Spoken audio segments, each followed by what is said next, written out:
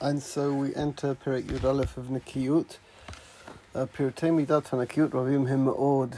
There are many details here. V'hinam b'kol ha'pratim sheb'chol ha'shasam mitzvot lo taseh. Like we said yesterday, really, if he was doing this in an absolute terms, he would have to go through all 365 negative commandments. Ki omnam inyan hamidah kva amarti. What we've said is this is usurping every part of an avera. Even though our inclination is working against us on every one of these isurim, there are ones which our nature is more in favor on, and therefore we rationalize permissiveness in these issues much more. So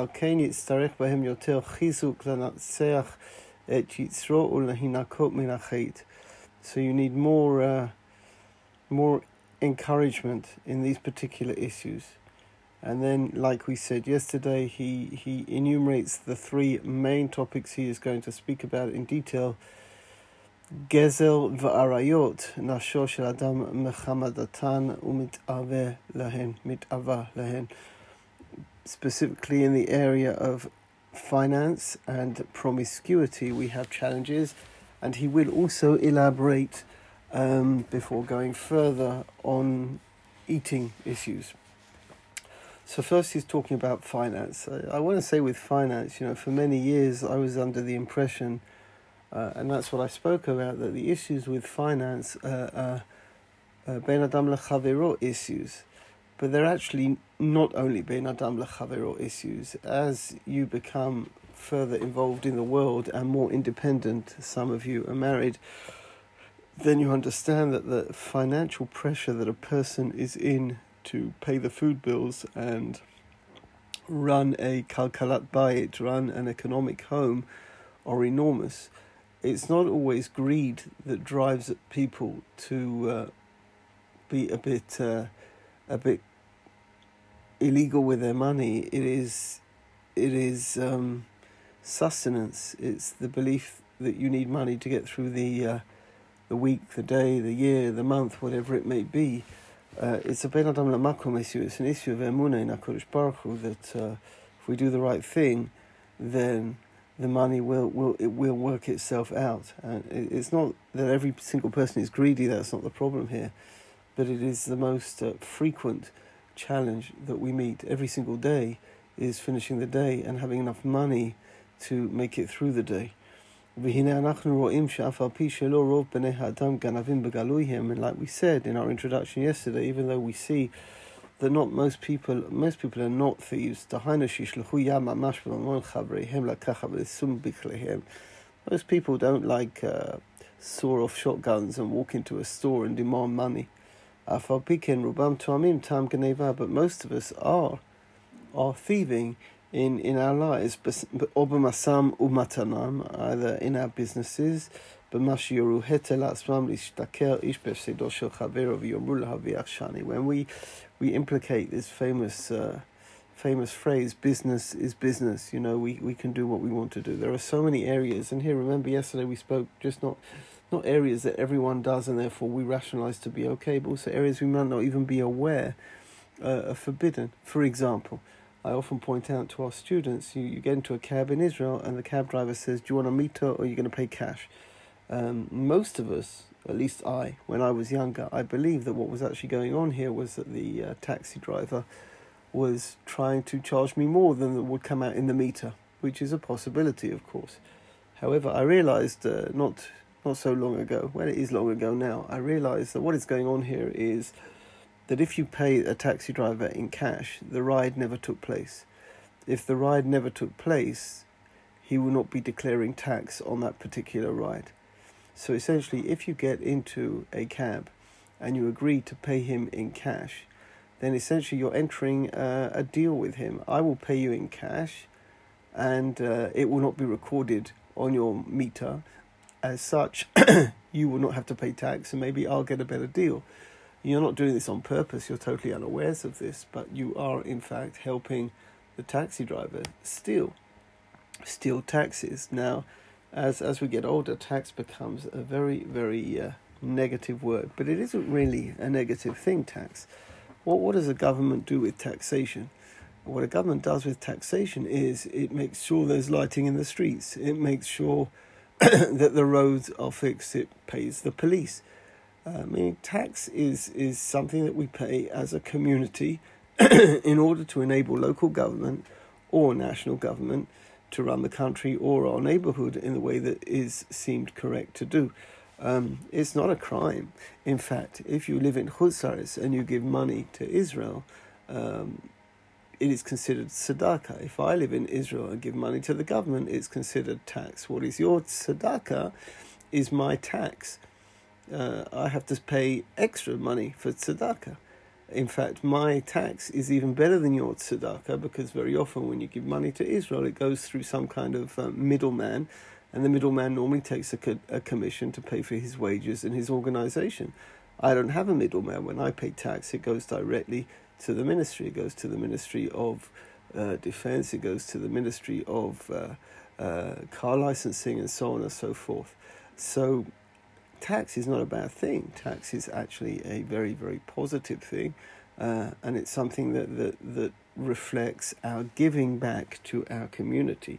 But people have declared this to be a dirty word, and therefore people feel that, we don't have to pay tax. Now, if you help the tax driver here, now you don't even know what you're doing, right? You don't realize.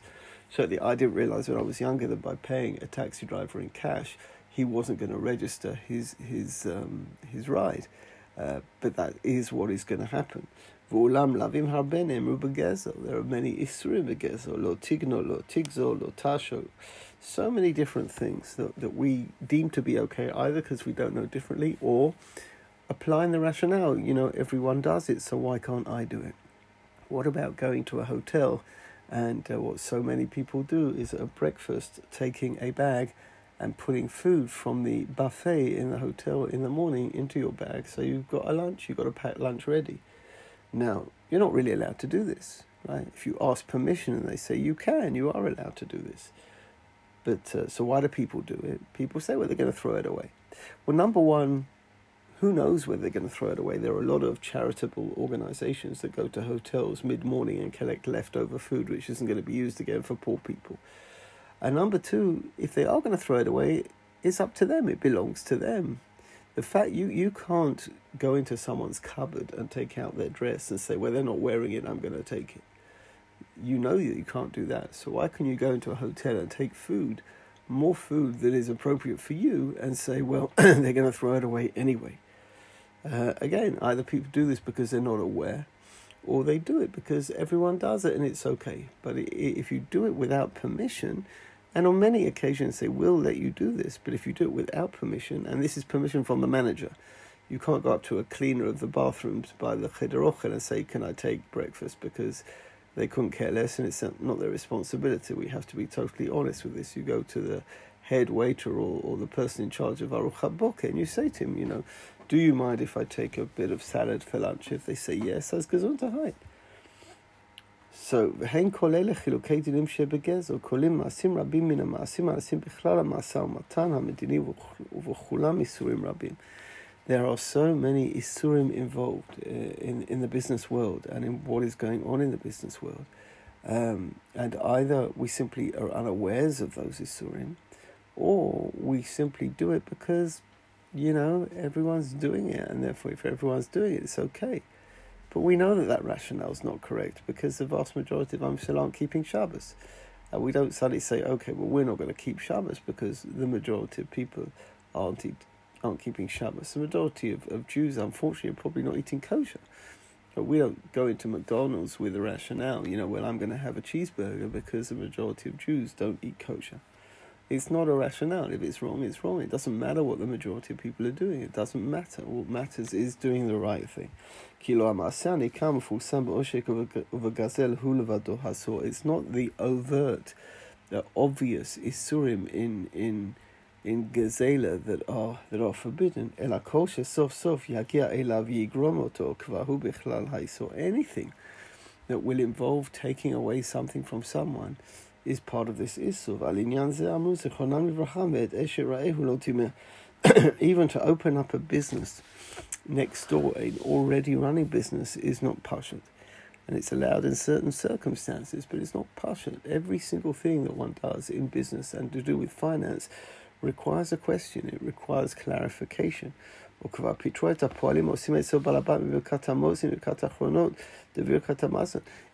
if you're working for someone per hour, to stop in order to bench or to stop in order to daven, you have to ask the balabayit. I've told this very often, many years ago, a few secretaries ago. I had a secretary who liked to do things other than work. Remember, it's not my money. Midrash Arova's money. Midrash Arova is essentially a charity, right? It's an amuta. And I said to her once, you've been paid per hour. So on one occasion, she was arranging a Sheva Brachas during the morning when she should have been working. And I pulled her out. That's my job, unfortunately. And I said, what are you doing? And she gave me such a Misha Beirach, this girl. She's a Haredi girl. She said, well, I'm doing a mitzvah. I said, you're not doing a mitzvah. You're using a phone which belongs to the midrashah. You're blocking the lines so that people who want to call us can't get through. And we're paying your bill. And she couldn't understand what I was saying. But you're using someone else's time. You're working for someone. You're being paid per hour. If you're not being paid per hour, if you've got a global wage and the boss doesn't mind what you do, as long as you do the work that is allocated for that day or that week, then do whatever you want. But you can't use his phone without asking him, right? I said, well, it's only a few agarot. Okay, so you pay the only few agarot. He doesn't have to pay it. You plug in a phone. You go into a building. You just plug in a phone. A lot of people walk into the midrashah and they want to charge their phones.